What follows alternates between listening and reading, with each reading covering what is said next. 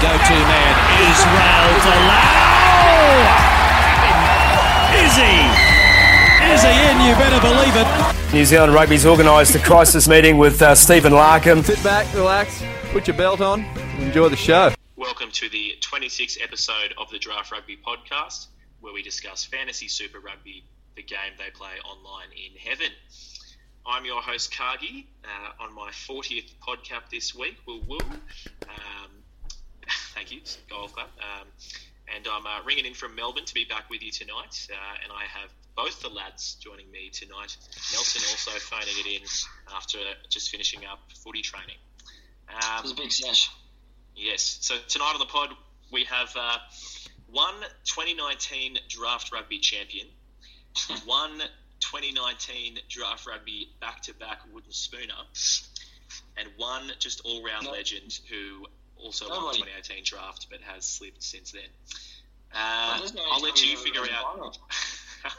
I'll let you guys figure out who's who.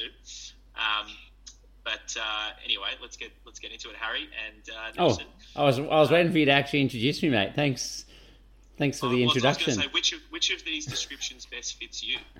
Ah, great. Okay, I liken myself to the guy that won the championship again. That's 4 championships in the last 5 years and a second place last year to yourself, Craigs. So congrats on your moment in the sun. But the sun is set. No more. The champ is back. The one real champ. I like how you said you likened yourself to the fantasy champ. I think Nelson, he likens himself to a fantasy champ every year. It's just he ends up on the bottom of the table. I'm the Rockstar Diamond, mate. I've made finals a lot of times and I've lost a few times. You've only ever made the finals once, so you're just a fluke. That's all it was. Yeah, it's true. It's true. My name in the groups now, unfortunately, gets changed to the has-been. Well, no, sorry, that's right. We said the has-been was too good, actually, because that implied that there'd been like an era. So it's now the once was, or the what is it now? I don't know. I can't remember. The loser. Yeah, that'll do. And sorry, Mr. Nobody. Mr. Nobody. I think. I'll take that. I said it earlier. All-round legend. That's fine. But look, I'd be remiss. I mentioned my pod caps, but also Harry. He's joining us on his 48th cap, and Nelson he likes to come last and everything. 37 caps for the pod so far this year.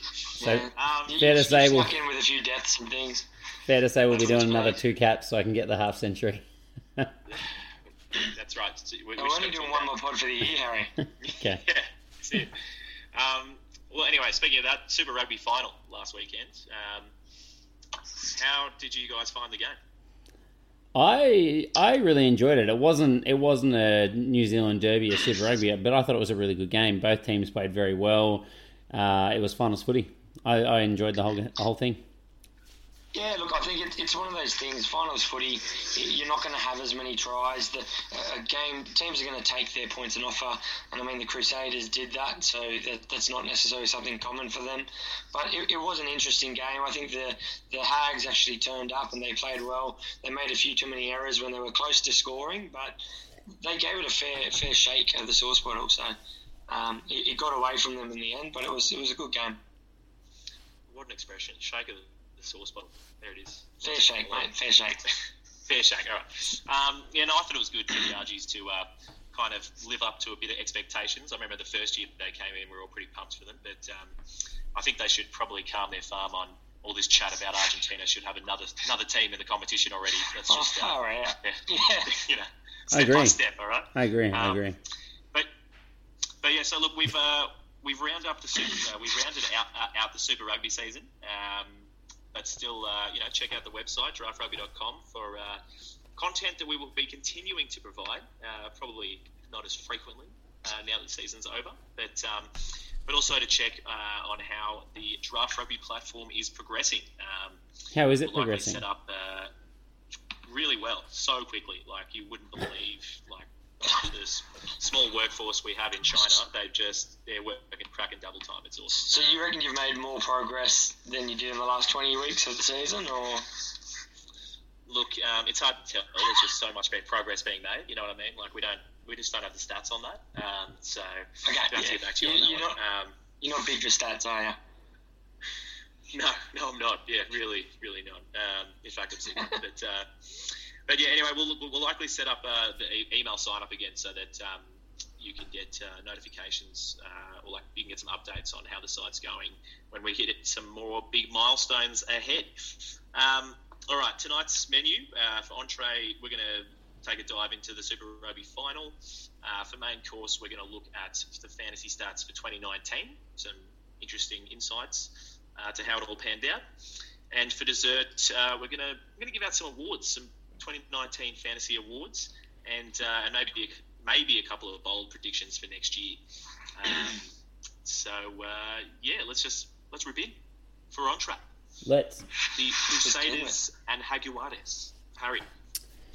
I'll take this one. Yep. Sweet. Smooth. You guys get the next game, yeah? So I think the question that everyone's asking is who won the fantasy battle, right? Nelson, who won the fantasy battle?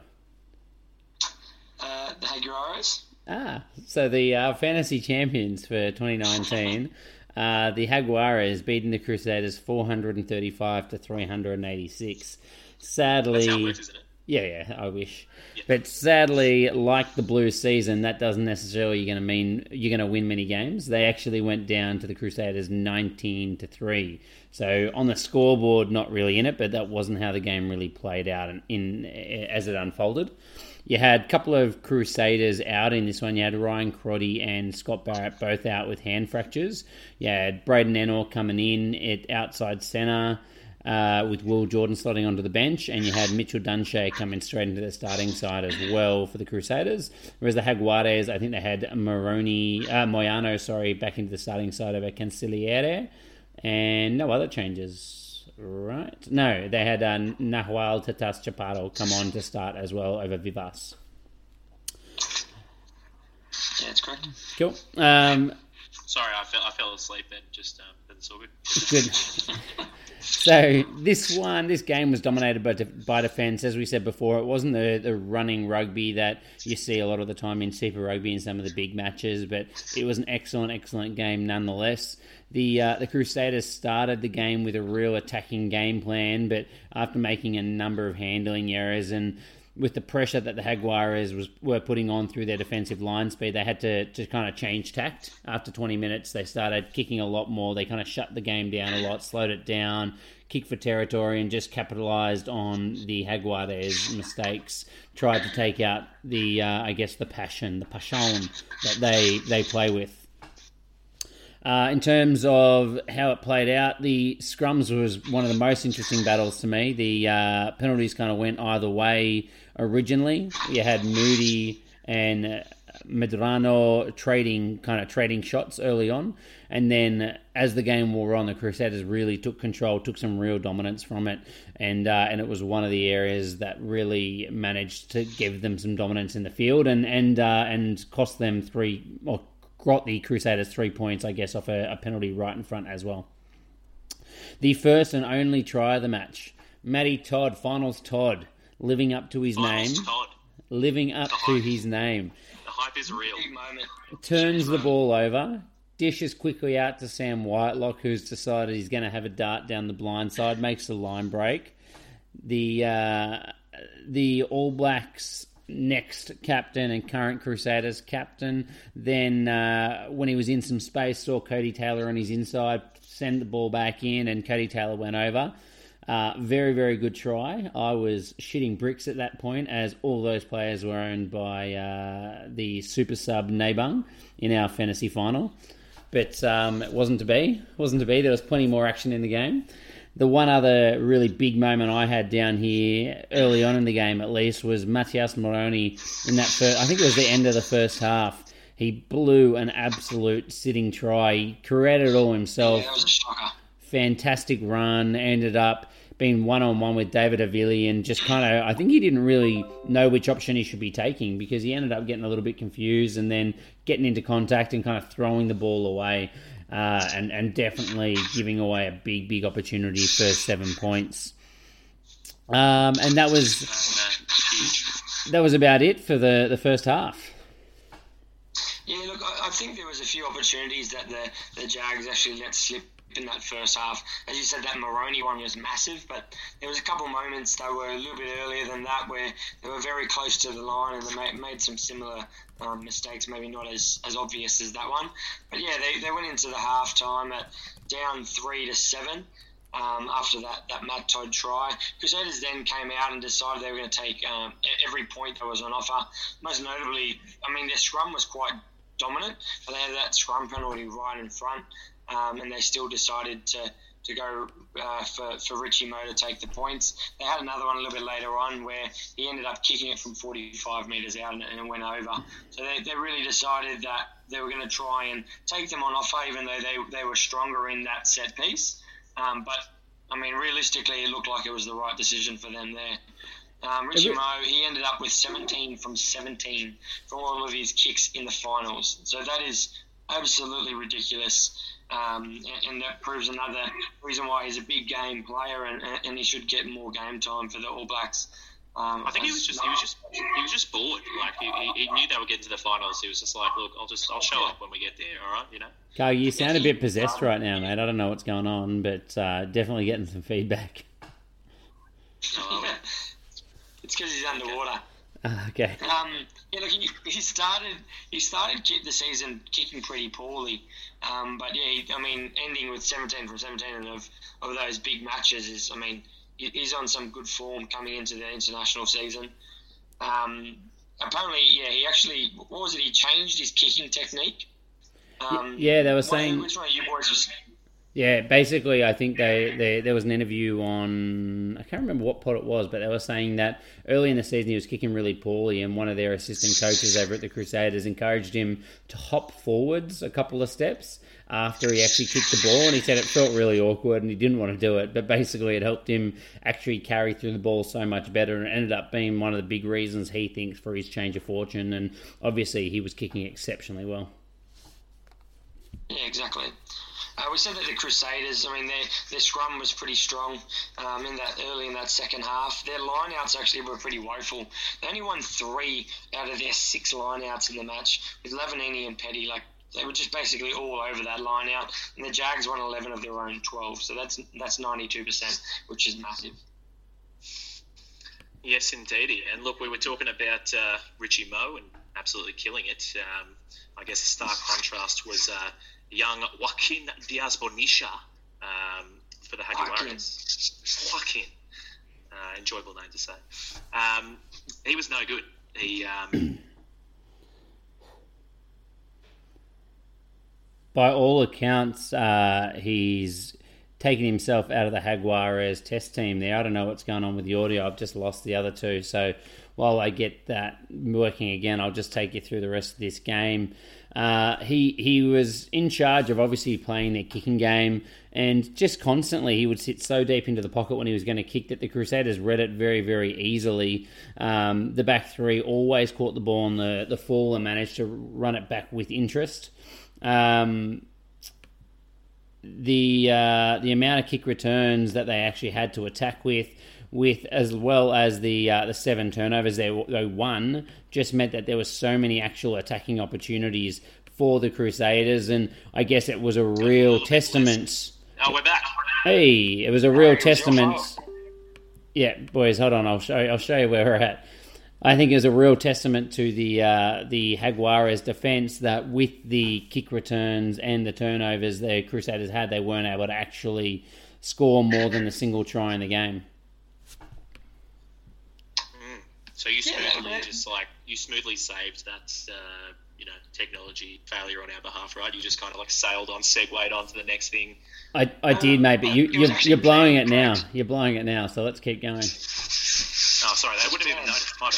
All right, well, sorry. No, look, I guess the last couple of things to wrap up the game was, I was just trashing Bonilla. I continued to trash him even when I disconnected. I enjoyed doing it. But Miotti, he came on late in the game. And whilst, look, they're both youngsters. Miotti's obviously the younger of the two. I think he's 20. He is just an absolute gun. He went out there. He was not intimidated at all that the Jaguares were down in a Super Rugby final in Christchurch. and his attacking game was just so much better. He brought it up to the line. He almost set one up for Moroney, but it just kind of slid on and went dead before Moroney could drag it in. And it was a nice little chip through, but just a little unlucky. But yeah, so Miotti I think is a one to watch for next year, and that contest will be really interesting to see how that plays out. Absolutely. Have we not talked about Pablo Matera until now? I just realised. I'm leaving it for you, mate. How bloody good is he? He was the man of the match in this one, and he just, as he's done all year, he just gets stuck into absolutely everything. Also the fantasy man of the match, right? Yeah, just the fantasy man of the match. The all-round man of the match. You can't sing enough praises of old Pablo. Very good. He was obviously captain last year, and they seemed to change captain every year. Didn't took it in stride, and he's just been an absolute beast all year. Very good. All right, well, let's get to the match stats. Harry, do you want to take us through those? Yeah, there's only a couple that stood out to me. I think the possession and territory was pretty even. The Crusaders had 45% possession, 43% territory, and I think both first and second half were pretty consistent with that as well. But the defenders beaten. The Jaguares had 27 tackle busts to the Crusaders 13, which was an absolutely massive difference between the two of them. And then the other one that really stood out was the Crusaders' tackling percentage. They didn't concede a single try, but they missed 27 tackles and only had an 82% success rate. So all the way through this finals campaign, I've been really shocked by how many tackles they've been missing and how few tries they've been conceding. They just have this phenomenal ability to actually make the ones that count. Whereas the Jaguares had an 87% tackle success and only missed 13 for the entire game. Yeah. No, they really needed to capitalise on their few opportunities, the Jaguares. They definitely had those big ones slip. So basically, moving on to the fantasy scores, the fantasy man of the match was Pablo Matera. As we mentioned before, he got 54 points. He had 17 carries, 45 run meters, 4 tackle busts, 1 offload, 9 tackles, and 1 turnover 1. For the Crusaders, the next top scorers were Cody Taylor on 46, Sam Wylock on 43, Matt Todd on 39. For the Jags, both Moroney and Kubeli got 36, and Guido Petit got 35. Excellent. I'd just like to point out... oh, wow, there's some feedback on that. I'd just like to point out to Harry, who's holding his up a note for Nelson and I to try and read on our video chat, that when you hold up a note on your phone, it's actually backwards, just in case you didn't know. That's how technology works. I actually genuinely thought that you guys were intelligent. You could work out I was saying go look at the chat. I'm basically saying, Nelson, just stop moving your mic around. It makes a lot of noise. Excellent. Well, with that bombshell, let's move on to the main course. Are we still there? We're still here. Oh, good, excellent. Connection issues. All right, so for main course, let's kick it off by looking at the Draft Rugby Fantasy Super Rugby team of 2019, and that's the regular season, so not including the finals, because we are even and partial and I don't know. Anyway, let's just stuck in. Well, I will kick us off with the props as I always do. So. The top props, Lizo Guboka, total points 572. He was awesome. He was very, very good. And we had HJH. Wow, HJH still ended on 511. Incredible. And then for the averages, top averages, we had Offa Tuangafasi on 45.6. No, don't worry about those averages. That's what we were working on last night before the sheet update. So just stick to that left side column. Excellent. Finish off that front row with the hookers. Why not, mate? I know you know a lot about hookers, but you haven't backed down in the scrum. So Malcolm Marks, I mean, that's a pretty simple one. 768 points to round out the season. Huge. Yeah, moving on to the locks in the back rows. Matt Phillip, he took out the top spot for the locks with 486, just pipping Guido Petty with 485. For the back row, the new legendary Duprees, Dan Duprees, took out 746. Artie Sevilla got 735, and Akira Ioane got 629. My boy Akira's still in there. I cannot believe Akira was anywhere near that list. He didn't need a rest. He played big minutes. He had some slow games, but he just got a lot of minutes and he had some big games as well. I'm sure I might have mentioned on the pod, but what about the stat? I think he's played in every Super Rugby game for the last 3 seasons, but he's started every game for the last 2 seasons for the Blues. That's pretty incredible. Yeah, huge work rate. And they've lost most of them. Yeah, doesn't know how to win. Maybe that's why he's not being picked. They don't want to bring the losing culture into the All Blacks. But let's keep going. Total points. Halfback, you got Willie Genia, top scored for the total points in the regular season. He had 580 fantasy points himself. Bryce Hegarty actually was the top fly half for the regular season, which how good came out of nowhere. Bryce Hegarty had 583 points as well, so he actually outscored Will Genia for this regular season as well. And then in the centres, you had Samu Karevi on 811. I think he had the most fantasy points for anyone through the regular season by a decent margin. And then Harry, we're talking about individual players, not the Reds, like not the rugby teams. Yeah, I can't tell the difference anymore, mate. I can't tell the difference. And at outside centre, you had Anton Leonard-Brown. Anton Leonard-Brown on 713 points. Excellent. All right, well, I'll finish this off with the flashy guys outside. The outside backs, Harry will love me to say the top outside back for the season, Milani Nanai. Thank God for that Twitter campaign to hashtag get Nanai on. It worked. That's it. 734 points, and worth noting, 1,268 minutes played. Nanai also started every game this year for the Blues. So how good is that? I mean, in previous seasons, all we wanted was to get him on the field, and this season he came through with the goods. Coming in at second, Sevu Reece, 725 fantasy points from 805 minutes, so 468 odd less minutes. And then David Havili with 632 points. He played about 1,000 minutes of rugby this season. So, excellent. All right, now up, we've just gone through the top Super Rugby fantasy players in 2019, or the team of the year. Now let's actually have a look at the Super Rugby Club fantasy scores. I was going to say, before we do that, before we go teams, can we just have a look at the best on averages? Because some of those things, like Akira Ioane, that's great, but let's be honest, he is only there because he played every minute. I want to know who are the most effective players out on the pitch when they actually take the pitch. All the best players had rest weeks, so that's why a lot of them you weren't naming there. If we go back to the average per game, Craigs, should we go the same format, mate? Tell us who the front row was. Let's do it. All right. The Beast, 36.8 points per game, only from 9 games. I'm not sure if Nelson's vacuuming in the background or if that's me, but I'm not moving at all, mate. Okay, I'm getting a lot of feedback, but look, I'm sure the listeners will love it. It's all negative feedback as well. Yeah, always negative. So yeah, the Beast, 36.8 games. He was having a ripper season. Just wanted to really make sure he made the Springboks again for another campaign. So that was only from 9 games because he was injured. And Alan Alatoa, 35.4 points per game. He played all 16 games for the Brumbies. Of course, there's 2 buys, and he played, I would say, the majority of all those minutes. He was generally coming off most about 70 minutes into every game. It was an absolute goldmine to have Alan Alatoa. For the hookers, Malcolm Marks, again, no surprise, 54.9 points per game. Huge.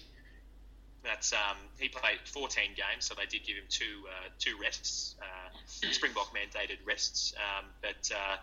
No, I mean, I feel like he scored so well, and he was still kind of leaving it in the tank, you know. So anyway, Nelson, let's go to locks. Yeah, moving on, we'll go straight into the locks. So there was actually two completely different locks here.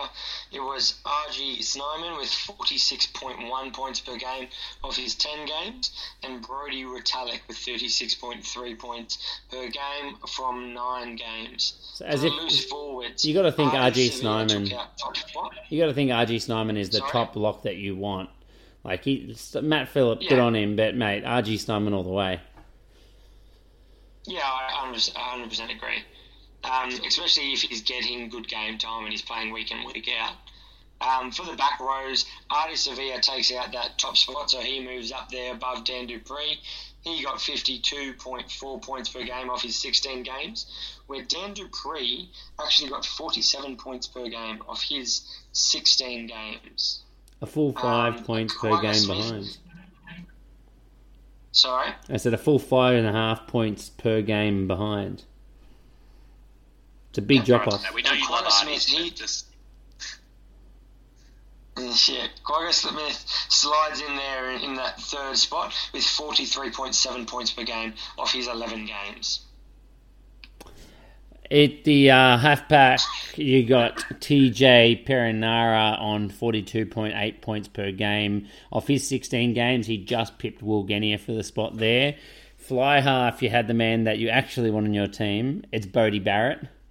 49.2 points per game. He was easily the best fly half in the game for the season. He played only 12 games though, so that explains why he didn't get a top spot in the total points. And then in the centres, you had Samu Karevi, still holds it off his 15 games. He had a 54.1 average, whereas ALB, Anton Leonard-Brown, still holds his spot as well, 53.5 average off his 14 games. So both of those guys were massive. huge. All right, let's have a guess as if let our listeners guess who was the top outside back on averages this year. Well, give it a second to just we think can- about it. We can say Melanie Nanai is in third place, 45.9 points per game, 16 games. Ooh, the slow reveal, I like it. teaser. All right, and in second place, we'll put you out of your misery. Second place, Sevu Reese on 57 points per game from 14 games. Wow, he ended up playing 14 games. I mean, taking part. First place And- only played 7 games. He didn't make half as many games as Reese, and he slots in with 0.1 points per game more than Sevu Reese. Who would that be, Harry? Well, he wasn't all it eligible for the takes. second half of the season, was he? Israel Folau, thanks to Sevu Reese's quiet finals campaign, Izzy Folau takes top spot in the outside backs, and I think he actually takes the top spot for the averages across the entire season as well. So he becomes our most effective fantasy player, the absolute dirtbag. Yeah, it's awesome. We didn't need him for the Rugby World Cup or anything, so Nah, not at all. that's fine. What a good bloke. All right, excellent. Well, I'm gonna tee it up. We'll see if anyone's if anyone is picking up what I'm putting down here. But I believe what you're every episode. I believe what you're picking up is the Super Rugby Club fantasy scores that you worked on. You're killing it, Greg. Oh, excellent! It's not time for that meal we have after our main course yet. Cool. Well, how about we do that first? So we're going to look at the Super Rugby Club fantasy scores. So how did your teams compare? We found it really interesting every week to see how our teams compared to the Super Rugby clubs. But let's have a look at the scores. So who tops which Super Rugby club? Do you think the listeners topped Fantasy Super Rugby 2019? Greg, you keep asking them questions. Are we just going to wait for a reply, or? No, I was desperately trying to find the info again. All right, I've got it. What I love about these stats before you reveal is that of the top 5 places, it's all the top 5 Kiwi teams. They have the highest average points for the entire competition. Just ruin it off the bat, but that's fine. No, I don't think that will actually surprise many of our listeners.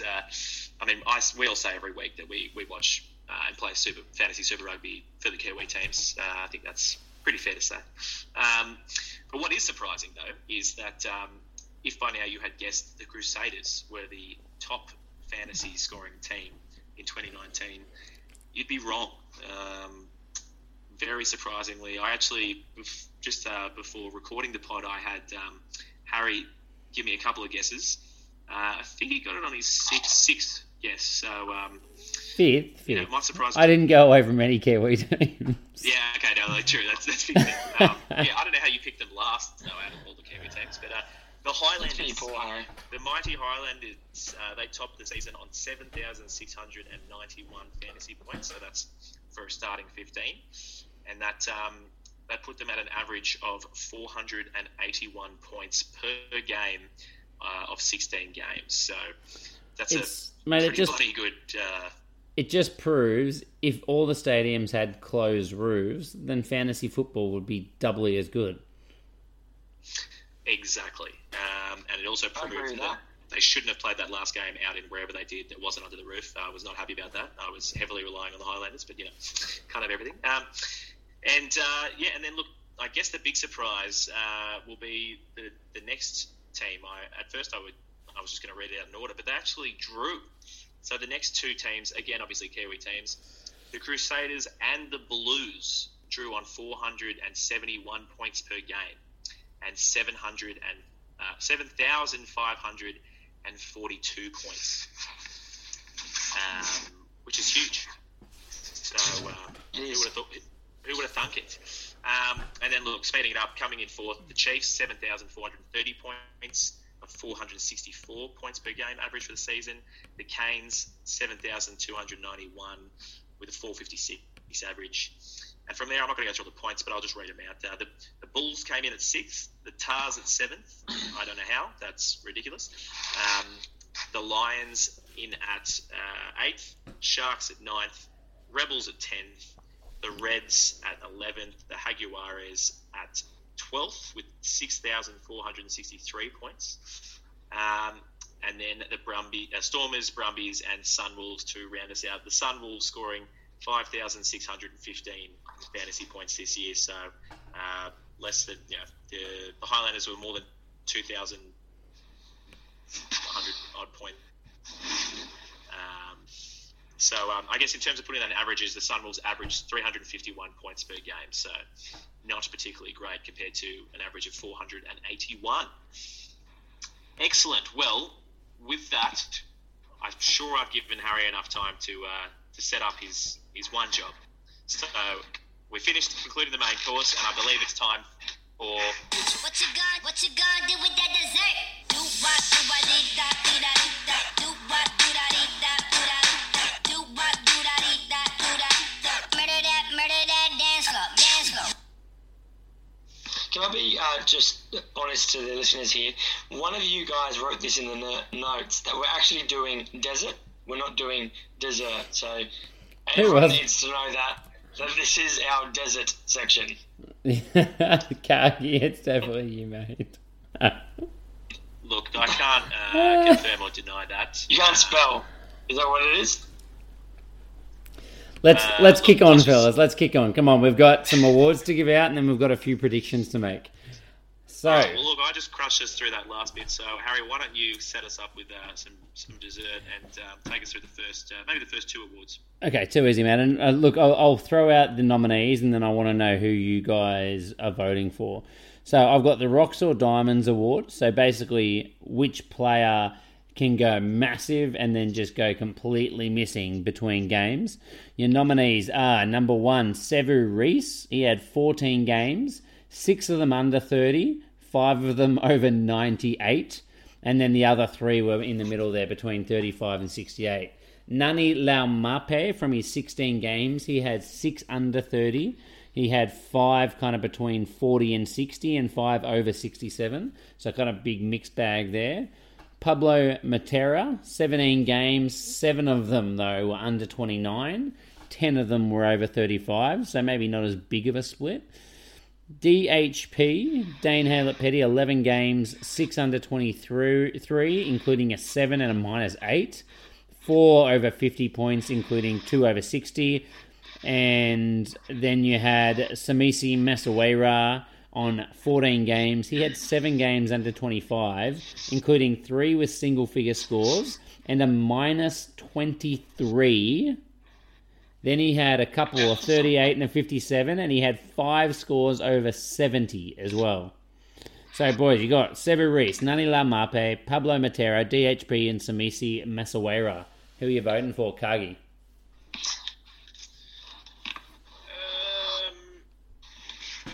I'm going to go Laumape purely because of what I expected from him this season, and because I'm not prepared to give Samisi Masawera any awards other than the biggest bum of the season, even though he killed it. I'll not do what Craig's did. I'll actually listen to the point that this is for rocks or diamonds, not for what you expected. And I'm going to go for Samisi Masawera. So here's a man who had 5 over 70 and he had minus 23. That is enormous. That is the worst rocks, and that is some pretty good diamonds. So I'm going to stick with him. Yeah, look, I'm going to second that. Samisi Masawera, he's so inconsistent that even when he had had 5 scores over 70, we still didn't want to pick him. Just an absolute bum. He literally, I reckon he just did it because he wanted to, see how many weeks we would say that he's still not a good player for. and we kept going all season. Oh, yeah, we can keep it up. All right, so Samisi Masawera, the Rocks or Diamonds Award. So, in contrast to that, we got the Mr. Consistency Award. 30-Point Todd has been an obvious nominee in the past years. This year, though, we've got 3 nominees. You got Artie Sevilla, 16 games. His average was 52 points. He had only 1 score below 40 points as a starter and 1 other score below 40 points off the bench. Both of those are in the 20s. And his top score was an 86. Melani Nanai with 16 games, a 45 average. He had 4 games under 25, 12 games over 39. So a few a little under, but generally speaking, pretty consistently between 39 and 60. And then, the last nominee is Malcolm Marks. 14 games, has the highest average at 54.9 of them. He had 2 scores below 40, just like Artie Sevilla, a 23 and a 37. And his top score was a 99. Gentlemen, Nelson, you're first. Who's your vote for? I'm going for Malcolm Marks. Look, he had the highest average of all. He had 2 under 40, but 1 was almost 40 anyway. So he only had 1 pretty junk score throughout the year. And with the highest average, for me, he's got to be that consistent man. I'm going to be really boring and just agree because, as I said earlier, I feel like he left heaps in the tank, Malcolm Marks. I don't think we were seeing nearly any of his best performances, and yet he still managed to average 55 points per game. It's just downright scary. Look, I'm going to disagree on this one. I'm going Artie Sevilla only because he would have started 4 or 5 games off the bench this year, and only one of them did he score under 40 points. So any man that can put up huge scores like that off the bench is all right by me, but I've been outvoted. Malcolm Marks, the Mr. Consistency Award for 2019. Done. I like it. Look, I'll roll us through to the top round scorer. I mean, we'd all be surprised if it wasn't this man. 122 points in round 17. It was when the Crusaders defeated the Rebels 66-0, and it was Sevu Reece. He bagged himself 3 tries. He made 7 line breaks, 5 tackle busts, and ran in 137 run metres. He also assisted a try and threw an offload in that match. So, Weapon. I mean, does anyone come close to that, boys? Other than Sevu Reece. Yeah, I was going to There say... was 1 or 2 scores that were close, but Nelson's just throwing it up there to see if any of us can actually remember one. But no, I remember there was definitely like maybe a 118, a 113. So, yeah, Sevu Reece. Yeah, I was going to say Sevu Reece has got something like 4 scores over 100 or something. He's just outrageous. Emiliano Boffelli had a big score just before the end of the season. He scored 100 as well. I think he scored a hat-trick one game near the end there as well, didn't he? Yeah, he did. Braden Enor, I think, got 102 points in the same game. Yeah, that's right. It was the contest of who could score more, and Braden Enor just dropped to like a 4th try. He would have had that Ryan Quaddy, that elusive Ryan Quaddy we were waiting for this year. Not I think one. There was one. I think did Rico get one or not? No. Really early? No, none. Not one. None that big. Rico didn't get any really early, mate. He got a hat-trick early, but he's still got like no fantasy points for some reason. Like, I thought it might have been a Ryan Potty, but no, it was a hat-trick. I love that Sever Reese is like, I think 4 of his first 5 scores were all over 100 as well. His average was just insane. Yeah, he started off with actually more points per, like, more than 1 point per minute at the start of the year, or his like first 4 or 5 games. Absolutely crazy. So the fantasy player of the year, we've done this for the top total, and that was Artie Sevilla. He played 16 games, and he got 839 points. My boy. So, he was consistent, and he played good minutes when he was on the park, and he was dominant throughout the match, every single First time. pick. Harry's first pick. He was actually, yeah. How's that? From 8th position, had the top player. Not bad. It's not bad. There's a few guys that fell off there. Israel Folau, Damien McKenzie, a few other ones that fell away in that first round. The best average for the year, speaking of him, is Raul Folau with his 57.1 from points per game from his 7 games, all at the start of the season. Oh, mate, he'll do anything to maintain in the press. So, if we're talking about him, he's succeeding, Yeah, I think that's great. We better move on. I don't want to talk about him anymore. Right, so I'm moving on. Yeah, true. I'm moving on to most improved players this year. So one that comes to mind, Beauden Barrett, 49.2 points per game. That's a huge average. I think he's first of all the increase from 2018. He was on 33.1. So his points per game is 7th, and it's from 12 games. But that's comparing to he was 67th. 7th overall points per game with 49.2, and he was 67th overall with 33.1 in 2018. Wow. So that's a huge increase, and I guess we've always expected, like, we've always known Bowden's really good and certainly a capable fantasy player, but he's kind of lived up to it this year. So and he was 6 points higher than Richie Moe as well. Yeah, I was going to say it'd be interesting to see where he goes next year. Other players, we've got Dan Dupreez. That's a pretty obvious one. He just had to, sabotage his brother, take his knee out or something, so that he got all the game time and attention. Well, we're not even sure if it was Dan, to be fair. That's true. That's true. It's still the jury's out. It could have been either. It could have been John Luke just playing the whole time. They probably just share the load. I reckon they just pretend one of them's injured and they just played half a season each. But anyway, he was on 47 points per game from 16 games, and that's a big increase from 2018, 32.3 points per game from 11 games. And then we have the big man, RG Snyman, 46.1 points per game. That's pretty huge from 10 games. And in 2018, he was at 28.8 from 14 games. So he was the best lock by basically 10 points clear. No, he was 9.8 points clear. And I guess, look, part of that had to come down to Lude Diaga being injured the entire season. I don't know if he lasted. I think he went out the first round, Diaga, but he definitely didn't go out the first round, mate. Lude. That's hearsay. Yeah, he played way more than that. I was so long ago I can't even remember. But there you go. RG definitely stepped up in his absence. Yeah, way longer, mate. He played 2 rounds. Yeah, huge. That's 50%. So there we go. All right, Harry, how about you take us on to then finish us up with the last 2? Should we have a vote? Well, yeah, well, mate, I was going to say my vote's on RG Snyman.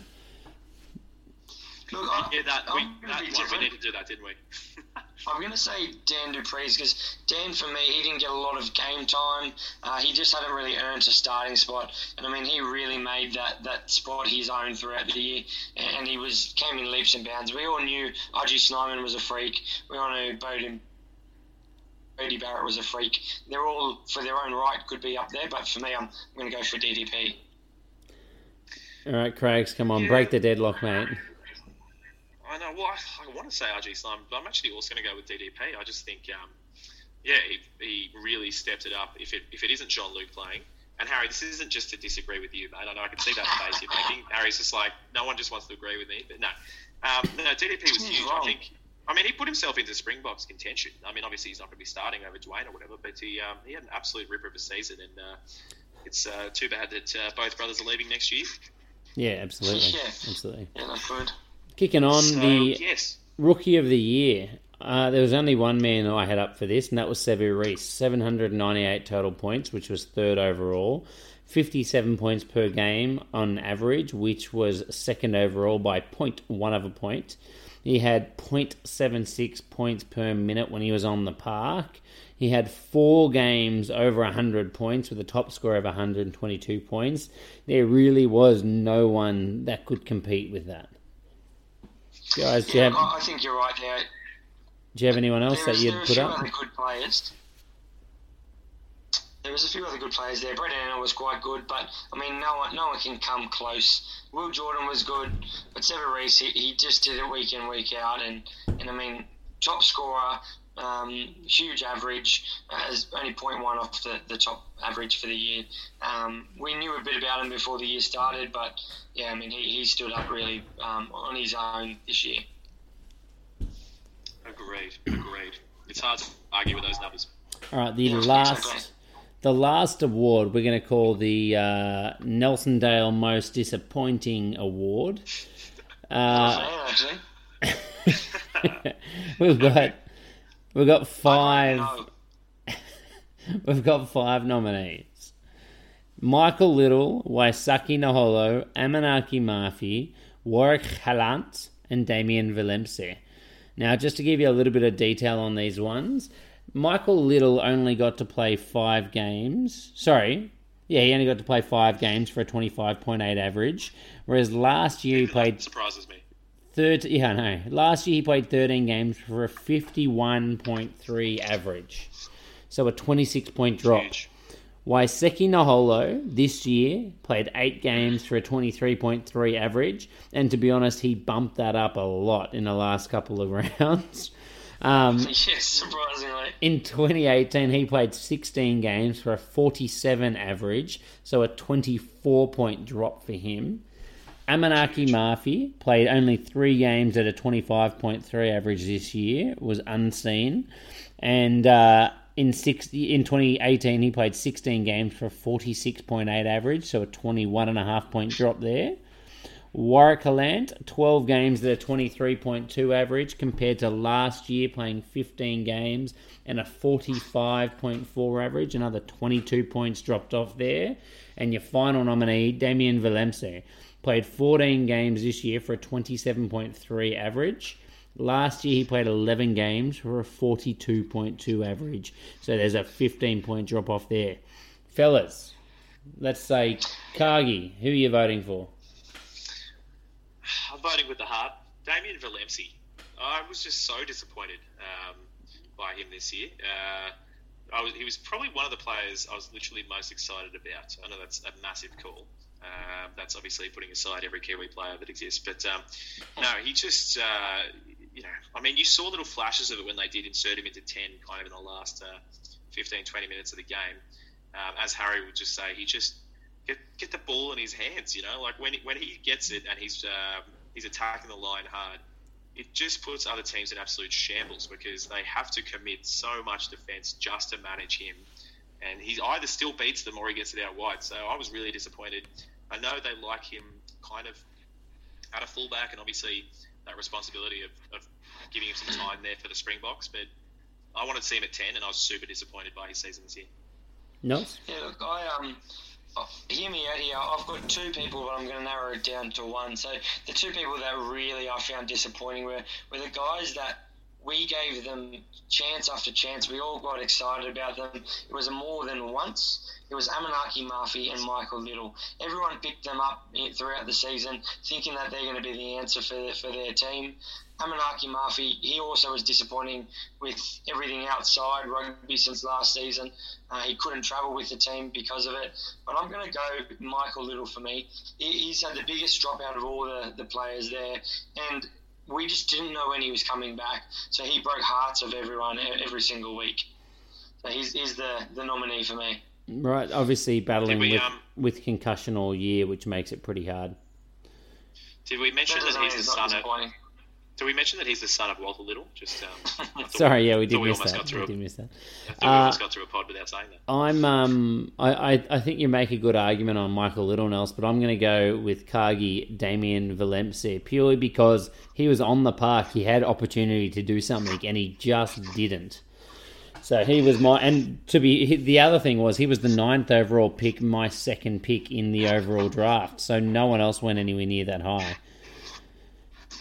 Most disappointing of the year goes to Damien Valemse. Yeah, I think that's fair. Look, I've got a nominee for the name of that award, the Israel Folau Award. I actually thought our original name was good. Yeah, I'm gonna have to vote for the original name as well. Just No, yeah. That's 2v1. Sorry, mate. Moving right along. All right, moving right along. As Harry writes the name. So, guys, the last thing for the year is the predictions for 2020. So, first question I want to put to both of you, and Nelson, you can lead this one first. Who will be the best fantasy player of 2020? And is there anyone else in particular that you want to keep your eye on? Yeah, look, I think there's going to be a number of people that are going to get their chance next year. Obviously, a lot of people are going overseas. None more so than you look at teams in Aussie rugby where there's going to be a lot of young guys coming through, but they just don't seem to have the ability to stamp their name on the competition like the Kiwis do. So, I mean, you really got to lean towards the Kiwis. For me, I'm tossing up between two. I'd love to think it was going to be Sevu Reece. He ended the season not as well as he started it, and for me that's something where I'm going to step away from him as an outside back, a dominant runner on the wing. He might be someone that you see as that second year syndrome team start to mark up on a little bit more and figure out how he plays. So for me, the one I'm going to go for is Artie Sevilla. He's just improving year in, year out. It doesn't matter if teams know how he's going to play. It doesn't matter who he comes up against. He's an absolute freak, and he gets his work done on the winning side or on the losing side. It doesn't really matter for him. The only thing I worry about with Sevu Reece is Matiele coming back. Yeah, he's got a lot of competition there. And I mean, it even might mean he shares minutes rather than, I mean, he could still be your first choice because he was so good this year, but he's got Will Jordan to contend with, Avili, he's got other guys there, so it's a lot more competition than for Artie Sevilla. Yeah, Cargie, you with us there? No, we've lost Cargie by the looks of it, so I might just take over then. Look, the guy I had was Malcolm Marx. He's hanging around for the future. It doesn't matter if the Lions drop off. He seems to be an absolute weapon no matter what, and his game's reproducible. My worry with Artie Sevilla is he's such a high-octane player that if he has a 10% drop in energy, that his points will drop. I just can't see anyone being as dominant across the park as what Artie Sevilla was in Super Rugby this year. I feel like he's really working hard to get a starting All Blacks jersey for the World Cup, and that motivation won't be quite as strong next year. So I think Malcolm Marx will probably have it all his own way over in the Lions team, and they'll be looking for him to, I guess, dominate a little bit more with their rolling maul as well, considering they're going to have some young backs as well. Well, I've got something to actually say on that. You know about Malcolm Marx's new contract? No. So he's actually, after the World Cup, going over, he's playing, I think he's playing in Japan, or he's going to probably miss the first half of the Super Rugby season, was my understanding. So he's going to have to make that return from the bench more than likely rather than walk straight back into it. But no, as far as I understand, he's got one of those flexible contracts and he won't be there for the entire season. Well, that's not good. I'll have to go to my option B then. My option B is going to be none other than, obviously, Dane Coles. I just remember what a huge weapon he was a few years ago when he was fit, and I'm thinking if he can get a good year under his belt, I'm expecting big things from him. I'm taking it you can't hear me. Oh, we can now. Yeah, You're back, mate. He's had so many injuries in recent years. He's had some 2020 is his injuries in year, recent mate. years, and he does have a few good hookers around him. So what was that? I said 2020 is his year. Okay. So you're taking him early in the Sounds draft good. then? Absolutely. All right. Well, I'm going to be boring, and I'm just going to pick Artie Sevilla as well. So conversely, Yes. to what Harry just said, one thing that I think is unfortunately really good for New Zealand rugby is Sam Cane's comeback. Just the fact that you have these two world-class blokes competing for that number 7 jersey. I don't think it's going to be one of those scenarios where Artie's he's done after this year. Another World Cup campaign. I think he's going to want to try and take that jersey and be the starting number 7. So I think I agree. I still think we've got a couple more years of Artie, and if nothing, he's probably still just going to get even better. So Also, one thing that could go against Dane Coles is he will be 33 next season. Yeah, and also, he's like a fine he'll wine, be though, isn't he? He'll be battling Asafa Amua for game time by then, surely. Mate, Asafa Amua can't throw straight in the line out. If he can't sort that out, he won't be battling anyone for game time. Dane That's Coles will fine. be injured most of the year. Just get a prop to throw it in and play Asafa Amua at hooker. It's fine. No worries. Well, it sounds like Artie Sevilla is the favourite to go back-to-back, so we'll move on from there. Who will be the best team in each conference, fellas? We just want to get one team. Don't tell me about all the other ones. Tell me your one team and why. Shotgun, I'll go first. Crusaders in the New Zealand conference, just because, well, no reason they won't be. I've got a few, but let's go on. Yeah, no, just Crusaders, mate. That's done. I hadn't really thought about the other conferences. I just wanted to jump in and say the Crusaders first before you guys. But all right, well, the Aussie conference, they're all terrible. Karevi, the Reds, are the Reds not playing next year because Karevi's left, or do they still actually? Yeah, correct. The Reds are going overseas. All right, well, look, just to turn it around, I'm going to go the Brumbies again. Sorry, and when I say again, I mean purely because I think I ranked them in like 4th this year. So I'm just going to get ahead of the curve this time. Nice. The Brumbies. They've still got TK, choo-choo, so it's all good. And then the South African Conference, which teams still have any players left in the country? The Stormers actually seem to have signed a lot of their key players remarkably well compared to, the Sharks. The Lions are losing a few. I was going to say the Bulls, but they lose Pollard and they get back 50-year-old Mornay Stain. You should never have gone so early on this. Yeah, Bosch did just sign for the Blue Bulls. I don't know that means he signed for the Bulls though. Wasn't there was rumors? I thought he was going to go to the Stormers or something. Yeah.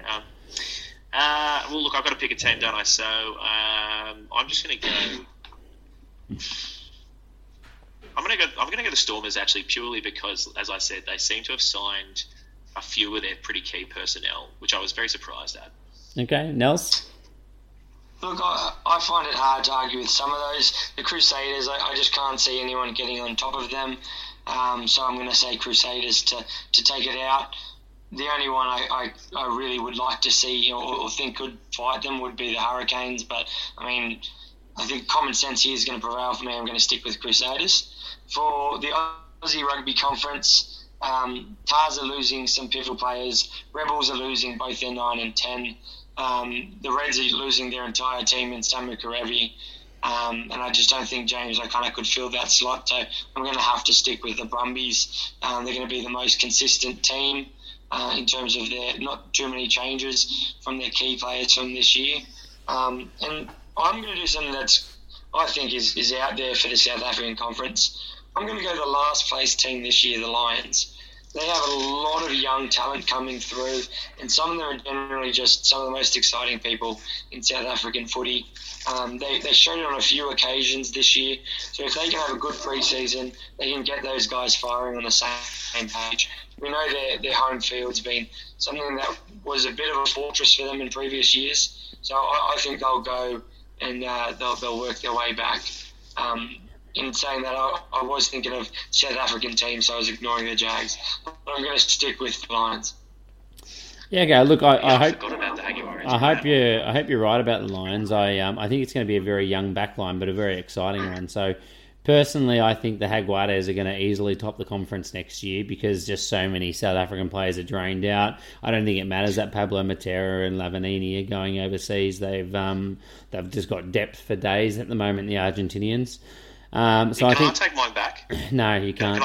No, mate. No. You've gone Stormers. It's in. We've logged it down. We'll come back to this next year. And look, I think it's like in terms of actual South African teams, I think the Bulls have probably got the most stable roster, so I think they're probably the most likely to come second. Then in the Australian Conference, look, I agree, Brumbies all the way. I think they've got a good coach. They've got a good setup where they manage to hold form regardless of who they put into jersey. So I think they're very likely to go top again. And there's just too many holes in the other teams. Everyone else is rebuilding a little bit. I disagree with the Crusaders. I genuinely do not think that they're going to top the conference next year. I think it'll be the Hurricanes' year, maybe the Chiefs' year if they can really pull it out. But I'm assuming that Razor Robinson isn't the coach, number one. I think he's probably the top dog for the All Blacks. And then on top of that, you got guys like Sam Whitelock gone, Kieran Reid gone, Owen Frank's gone.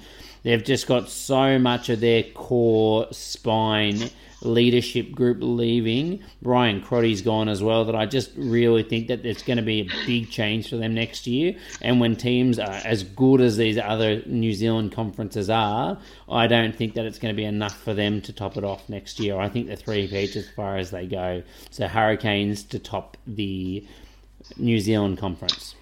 I think Razor just signed for another 2 years with the Crusaders. No. But he's got an interview with the All Blacks. So if he gets the All Blacks job, he's gone. No, it'll be Fozzie, mate. Fozzie's going to take that. We'll see. Ian Fozzie. Yeah. No, I think the Crusaders, the All Blacks are going to look to do something slightly different from what they've been doing. So they'll look outside the structures that they have there now. I mean, it could be early for Razor Robinson, but I mean, he's proven that he can get the best out of players, and he's got a good tactic, and he's definitely a good coach. So it would be interesting to see him there for the All Blacks, and they'll definitely lose a fair bit. Did you mention, Harry, the Chiefs coach next year? That's going to make a big difference. Yeah, well, that's kind of what I was leaning towards in terms of them having a big improvement with Warren Gatland's coming over. The thing that remains to be seen for me in that one is just if his style of Warren ball actually fits the Kiwi rugby mould. But yeah, it'll be very interesting to see. It'd be more interesting to see if they get how quickly they get Bryn Gatland to move up to the Chiefs. I actually think Debrasini probably fits his game plan very, very well. Man, I reckon Debrasini could play for Australia, to be honest with you. Anyway. Yeah, so you can spend one more year over there and then come across to Australia and play for us until the next World Cup. That's fine. Yeah, sounds good. Yeah. All right, guys, last question. Who wins the comp in 2020? Crusaders. I'm on the bandwagon. Nelson? It's hard not to be. I feel like it's a dynasty, and a dynasty has to end sometime. But I can't see them. I just said that they're going to win the conference, and I can't see them losing at home. So that's the tough thing. So I'm going to say I'm actually persuaded a little bit by Harry that they're not going to win the conference, and then whoever has won the Kiwi conference is going to be the team to potentially take it out. Or even if the Crusaders end up knocking them off, if you had someone like the Jags at home in the grand final, they're going to win. So why don't we go something exciting? We'll go the Jaguars to win the 2020 Super Rugby Championship. I actually completely agree with you, Nash. I completely agree. I reckon the Jaguars will win the comp next year. They've gone so close this year. They've got so much of their talent still hanging around. For me, they're going to be the best team. They're going to have an easy South African conference next year with so many players gone, and it's going to be hard to actually knock them off the top spot of the entire competition. So I see them topping the log through the regular season just because of the increased competition between the Crusaders and their other New Zealand teams, and the Hags to win in Buenos Aires. Yeah, it'll be hard if they get that home final. Yeah, they'll take most out of this year out of any team. I mean, Crusaders, sure, they won a third straight season, but the Jags now have this belief that probably wouldn't have been as strong prior to this year. So I think that's going to be something that will work in their favour moving forward. The Crusaders are the best team this year, but there's definitely more chinks in the armour this year than what there was the last 2 years as well. Yeah, I agree. All right. There's going to be a lot more inexperience. So fellas, anything else to wrap up before we move on? We've cracked the hour mark officially. Yes, no, I think that pretty much does it. So I think in terms of planning, look, we probably won't be recording a pod next week, but actually, I mean, if we were going to try not record anymore just so Harry doesn't crack the 50 mark, but you never know. We have always wanted to do some non-fantasy podcasts as well, but also also talking about Rugby Championship and the World Cup coming up. So you never know. We'll see how inspired we get, but there'll definitely be some more content coming, and stay tuned on the platform for sure. If I remember correctly, I think Nelson and I promised in this equivalent podcast last year that we'll definitely do the Rugby Championship. So I might just say that same promise just to keep with tradition. Yeah, very good. Well, we'll see how we go. I'm keen for it if it works out. So we'll see what the fans want. We'll see what the fan wants. Yeah. Thanks very much, guys, for listening. If you did make it this far. Thanks for watching Super Rugby, and can't wait to move on to the international season. Stay bloody. Flawless episode. They wouldn't have even known that we weren't here all together. Stay bloody.